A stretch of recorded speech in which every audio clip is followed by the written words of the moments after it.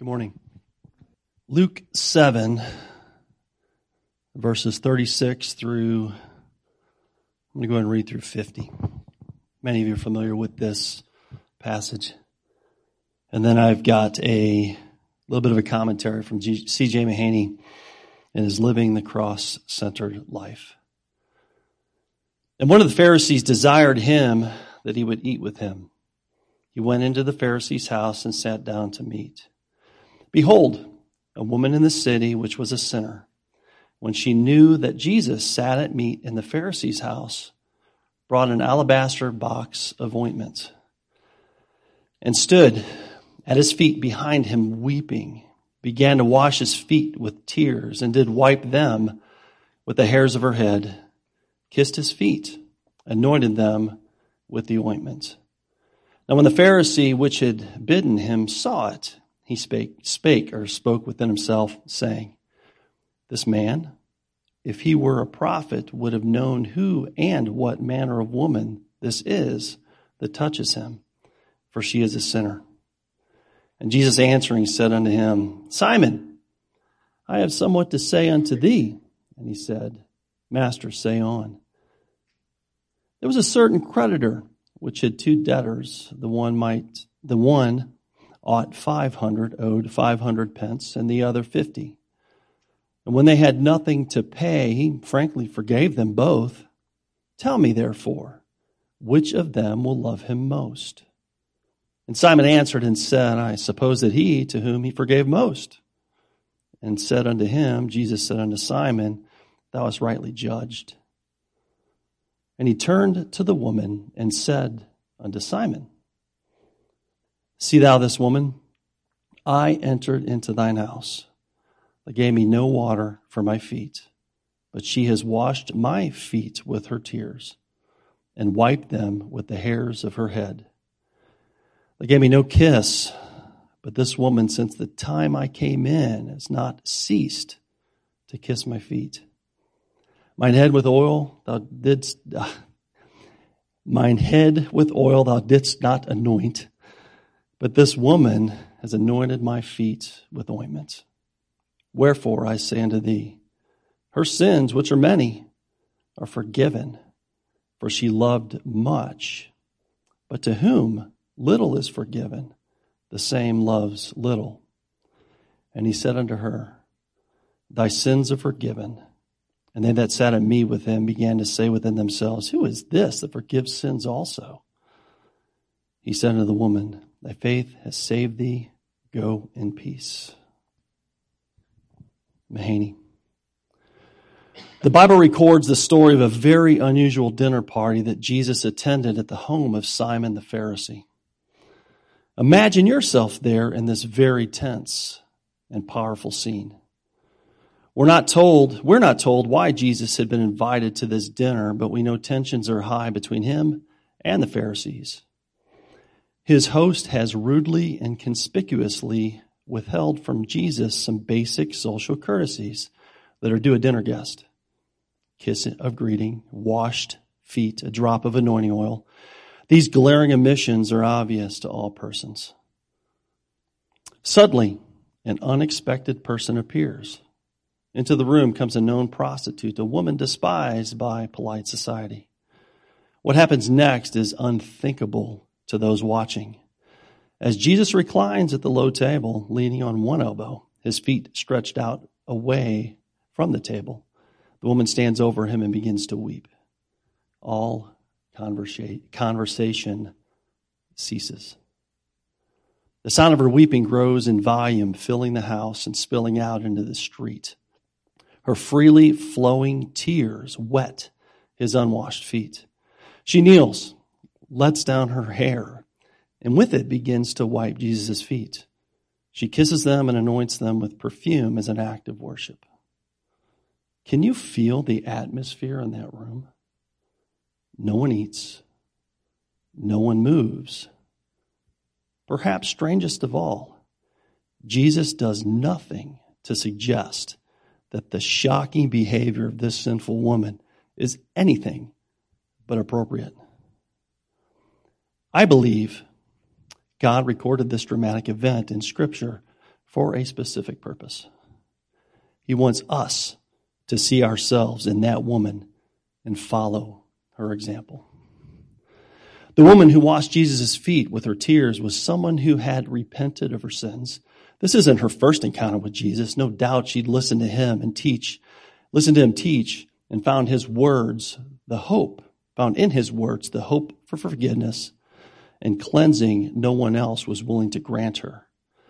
When we meet her, she's already believed in Jesus and turned away from her old life. This isn't the account of her salvation. Rather, this is a beautiful expression of Christian worship, born of her love, adoration, and thankfulness toward her Savior. She recognizes her sin and unworthiness and weeps deeply. Her tears, however, are not tears of condemnation. She weeps because her guilt is gone. She loves much because she's been forgiven much. These are tears of joy, gratitude, and extravagant devotion. The Christian who desires to live a cross-centered life will regularly face his or her own depravity and the seriousness of personal sin. And he or she will do it squarely and unflinchingly. Our sinfulness is a reality, but the reality of the death and resurrection of Jesus for the forgiveness of sin is even greater. This doesn't mean we won't struggle occasionally with condemnation. On a daily basis, the luggage of condemnation will show up on our doorstep, begging us to load it onto our backs. In opposition to God, our pride will tell us that Jesus' sacrifice couldn't possibly be enough to secure the Father's favor completely, unreservedly, forever. Do you see the luggage piling up? The enemy of our soul with his lies will always be swift to whisper these accusations. When these challenges come, don't try to fight condemnation by promising to pray more or fast more often or memorize more scripture. Future obedience is certainly important, but it's impossible to resolve issues of yesterday by doing better tomorrow.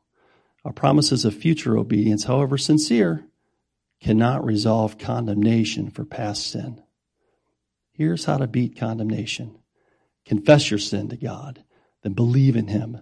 Exercise the gift of faith God has given you to believe that Jesus died for the very sins you're feeling condemned for. The punishment he received was for you. His resurrection is proof that God accepted Jesus' sacrifice. The sins of your distant past, as well as your sins of yesterday, were all atoned for and need carry their weight no more. You can't atone for your sin. That's why Jesus did it for you. Being freed from condemnation doesn't require that we forget or deny the depth and depravity of our sins, whether they're committed prior to our conversion or since our conversion. In fact, we want to know the joy and gratitude that the woman at Jesus' feet experienced. We must start by acknowledging and owning up to our own and our many sins. Though Paul called himself the foremost of sinners, he wasn't paralyzed by condemnation. He was exalting God's grace by recognizing his own unworthiness and sin as he marveled at the mercy of God. Every one of us can honestly claim the title worst of sinners. It isn't specially reserved for the Adolf Hitlers of the world. Quote, we may justly condemn ourselves as the greatest sinners as we know, writes William Law. Quote, because we know more the full and the folly of our own heart than we do of other people's. So admit it. You're the worst sinner you know. Admit you're unworthy and deserve to be condemned, but don't stop there. Move on to rejoicing in the Savior who came to save the worst of sinners. Lay down the luggage of condemnation and kneel in worship at the feet of him who bore your sins. Cry tears of amazement. Confess with Paul, quote, I was shown mercy so that in me, the worst of sinners, Christ Jesus might display his unlimited patience as an example for those who would believe on him and receive eternal life. Wanted to share that. That is where I want to be. I don't want to be in the miraculous events of my life going, God, thank you for saving me that I can see this. I mean, I wrote down a list of a grandchild being born, a child being born. I was even thinking of the Detmers and even us when the gavel dropped. They're yours. Thinking about Africa. I mean, Ben was here, Africa. We were there. Oh my goodness, God, thank you for that. But more than that, even in the mundane of walking through Walmart, of driving, of turning a wrench, digging a ditch, flipping a burger, sitting at a meal, developing lesson plans, even in those times, that God may cause us to step back and go, God, thank you for saving me. And even then, maybe even a tear of an amazement that he would know me and save me. Let's pray. God, simply today, as we gather as a body of believers, may we worship you rightly and knowing what you've done for us. But that in that, even every day after, you will open our eyes to those, God, the amazing work of your Son, Jesus Christ, to save us. Lord, you're good. It's in Jesus' name that we pray. Amen.